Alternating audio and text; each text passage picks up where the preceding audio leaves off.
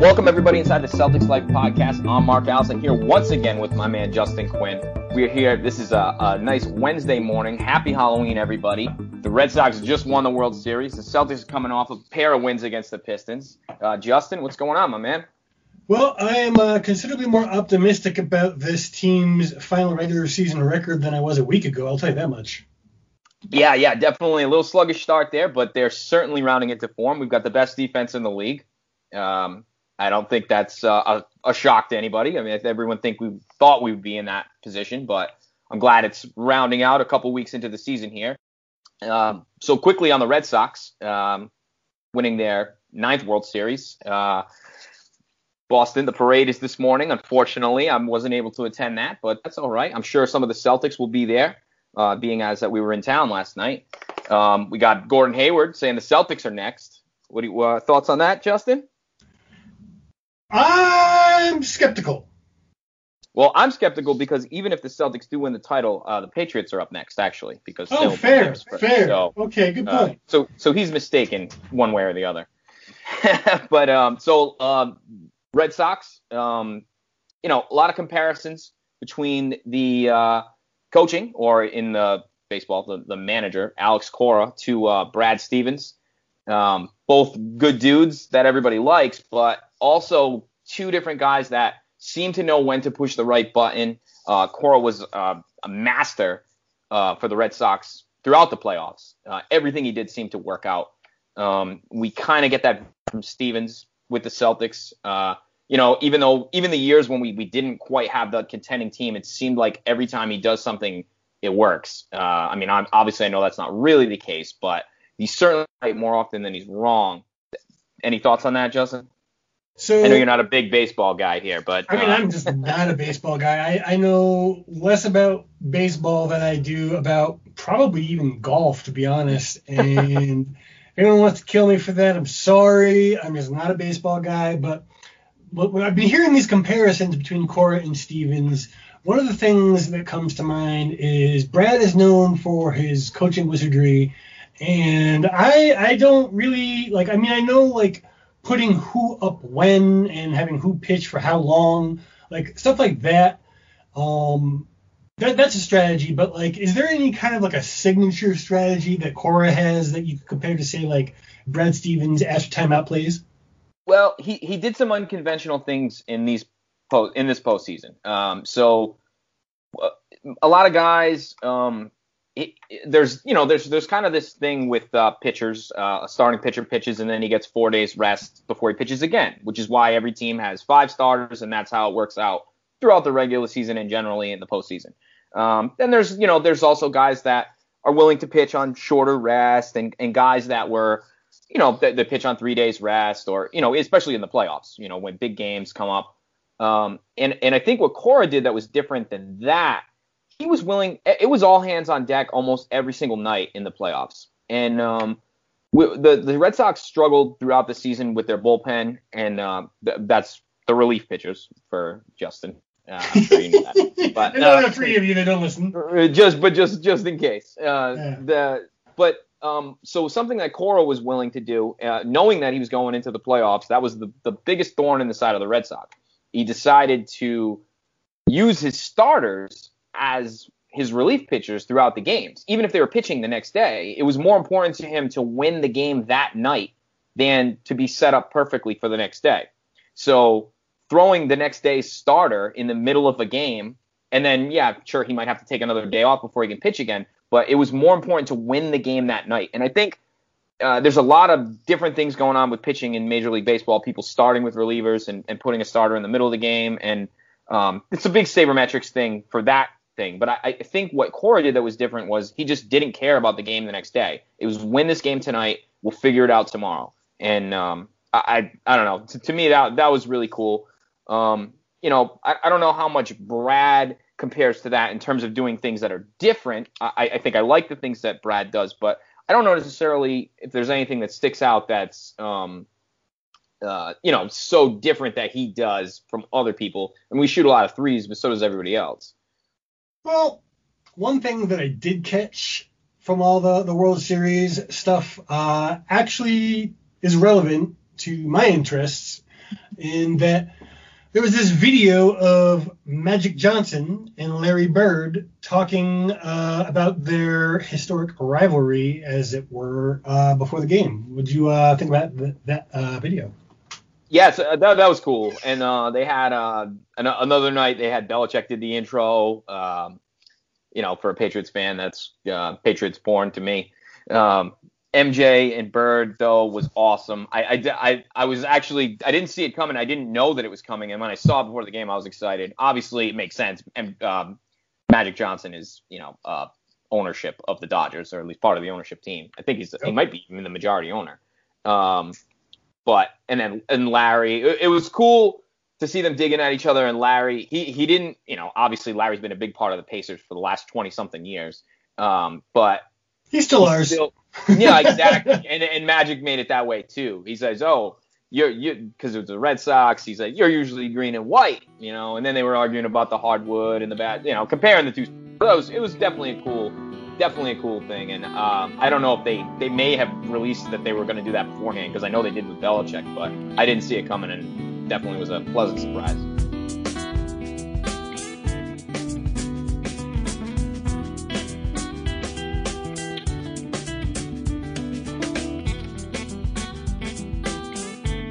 So back to basketball. Over the weekend, Tyronn Lue fired by the Cavaliers. They are not in a good place right now, the Cavs. I don't really think anybody thought it would be any different. I know the Cavs were saying that they were still the king of the East until somebody beats them, but I think we all knew that was kind of a little fool's gold. They were right. Yeah. They were the king of the East until they beat themselves.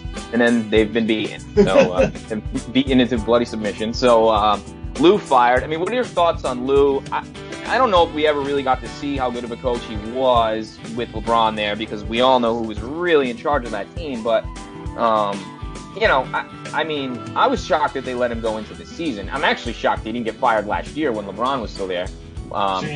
We had all those issues going on. I don't understand why they didn't make a move then. And then to bring him back for this season and then fire him this many games in, I don't know what they were expecting. Did they? Maybe the Cavs thought they were going to be a borderline playoff team, and they saw that that's not happening, and just jettisoned him now. It's pandering to the fan base, I think, because it's really the only thing that they can do. From what I hear, Lue is not into playing or being told who to play, and played who he wanted to, which is also rumored to be part of the decision. And, good for him. If you're going to make me be in that kind of a situation with $15 million of guaranteed salary hanging over his head, assuming that it's all guaranteed, might not be. We don't know the details of those contracts, but I'm assuming he's definitely getting a hefty chunk of change with the amount of money he has left on his contract, no matter what's going on. So, I mean, for him, Larry Drew, the assistant coach that they are trying to get to take up his mantle, is taking a very similar tack. And considering who we're talking about with Dan Gilbert being the owner in question, one of the NBA's worst owners, I think it's probably the right way to be dealing with it for both of them, because now we have Ty Lue, who won't have to basically be remembered for having a horrible record this season. His win-loss total will stay much better than it would have had he stuck out the whole season. Right. So he'll have a much better resume, as it were, if he ever goes looking for a head coaching job again, which I don't think is out of the question. It's going to be an uphill battle for him, I think, just because of that nebulous, we don't know what kind of coach he really is. But he might get another retread, and this, I think, actually helps his case. And, some love for former Celtics community. Used to be an associate coach for us. Larry Drew, I believe he coached under what's his face in Milwaukee. Jason Kidd? Yeah, sorry, I have a mental block still. Yeah. And he clashed with him there.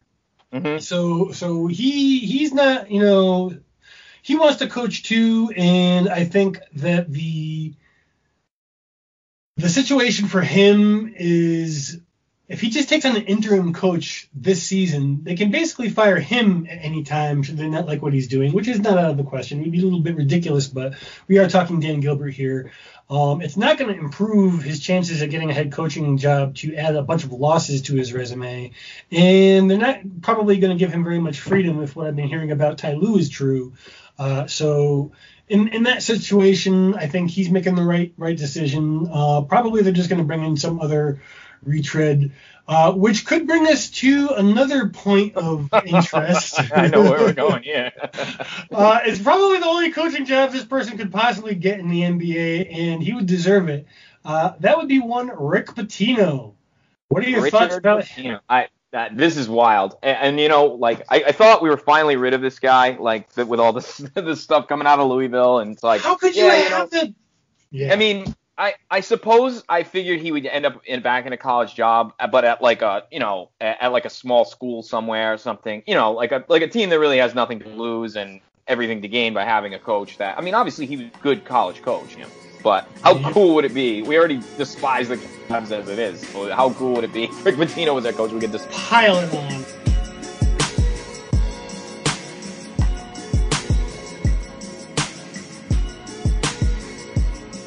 So our old pal Paul Pierce starting a CBD vape pen company. I saw this on Twitter the other day.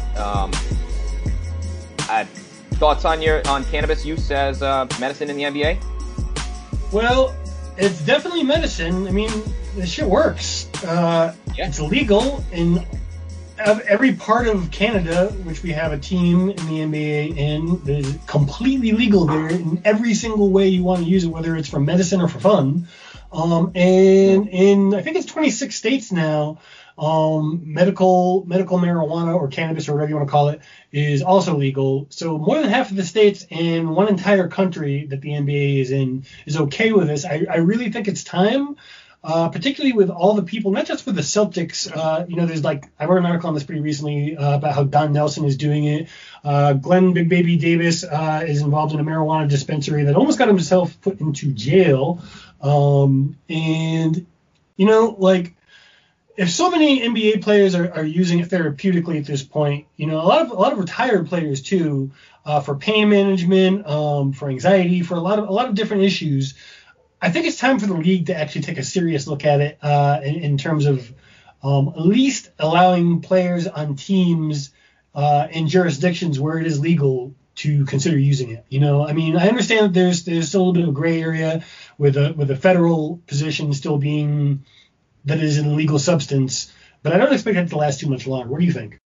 Yeah, I think that's definitely at some point is going to be federally legalized, and I think not only the NBA but the NFL and the NHL and MLB, any other league that wants to use it is going to be tied to whether it's federally legal in the U.S., unfortunately. Yeah, I guess that's fair.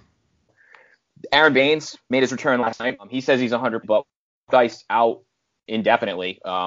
We're definitely in need of the big man. Tice's injury is obviously, according to him, torn something in his plantar, something. He's going to be in a walking boot for a couple weeks. Right. So he is in a walking boot for a couple weeks, but it looks like he won't be out for, we're not talking like half the season here, but it could be obviously a month or more. Indefinitely, because they don't really know how long it's going to be. Yeah, it seems like they're being really, really generous with how short they think it's going to be. Like 2 weeks in a walking boot, and then I guess maybe another week or two after that. I've been seeing things more like 6 to 8 weeks for this kind of an injury. Even getting it back in January would be a reasonable, better than what we thought. I mean, after seeing the guy go down last year, I immediately thought we had another problem like that. So if it's a couple of months, I think I'd rather have him for the stretch run anyways. But certainly a blow anyways, though. But on the hindsight, maybe we see more Robert Williams. He'll get the call. We'll see a little Yabusele. Everyone's going to be excited about that. But it'll give those guys an opportunity to have a role at least for the foreseeable future. He's looking pretty good pretty early. I mean, he put on that dunk party the game before last and in the first Detroit game. He only got a couple, like maybe I think just like a minute maybe in his most recent Detroit game. But I mean, even when he's only in for a couple minutes and doesn't have time to get a rhythm, he seems like he belongs. You know, he looks like he knows the rotations. He's pretty solid on defense, and this is already, you know, not even 3 weeks into the season. So I'm pretty optimistic that by the time of the All-Star break, he should be able to play some significant minutes. No, certainly, and I think, but so at least gives him an opportunity to play more. Yeah, if there's any positive, got to Theis being out. So looking back to last week, started off with a versus Orlando, not ideal. It came down to the end, and they lost 390. Then we went in a big, huge win at OKC. I think that was a monstrous confidence booster. And then the back-to-back wins at Detroit. What do you think sparked the aggressiveness? I think losing a lot of games is what sparked that. Everyone, me, you, just about every Celtics beat writer, just about every Celtics fan was talking about how there was basically no action in the paint whatsoever. And like one thing that stuck out with me in recent games is that seems to be a point of emphasis, along with open players taking their shot, which is exactly what people have been talking about. There's still a little bit of rust that I've been seeing in terms of just communication. The defense has been great. I mean, even Gordon Hayward, who I had really concerns about his lateral movement early on, has almost immediately catapulted. I think he's like the number 4 defensive rating in the league right now. So all those concerns are completely obliterated. And not to jump ahead, but Kyrie's looking pretty good too. Yeah, 31, 5-5 last night. He looks like his old self now. He's certainly getting his legs back.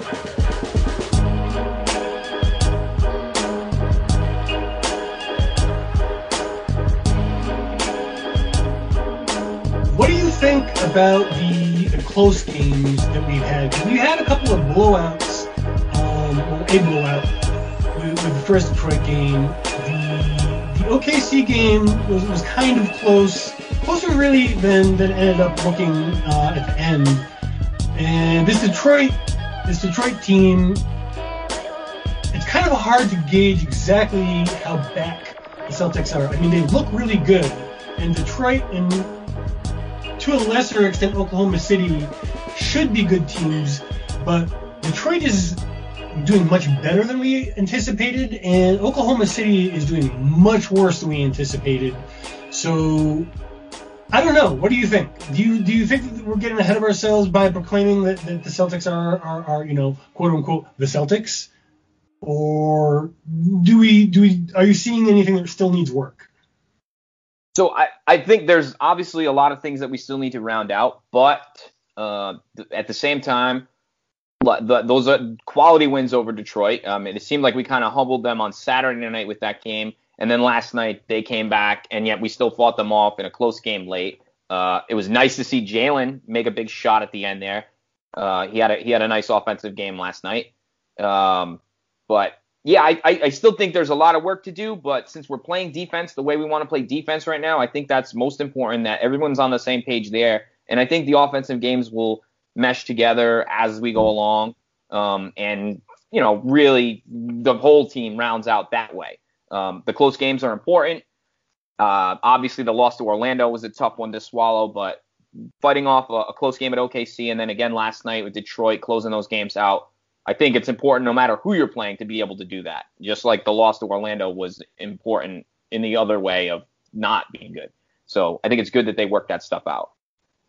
Obviously, huge game coming up on Thursday against Milwaukee, still undefeated with Giannis, who looks like early MVP favorite. What do you think?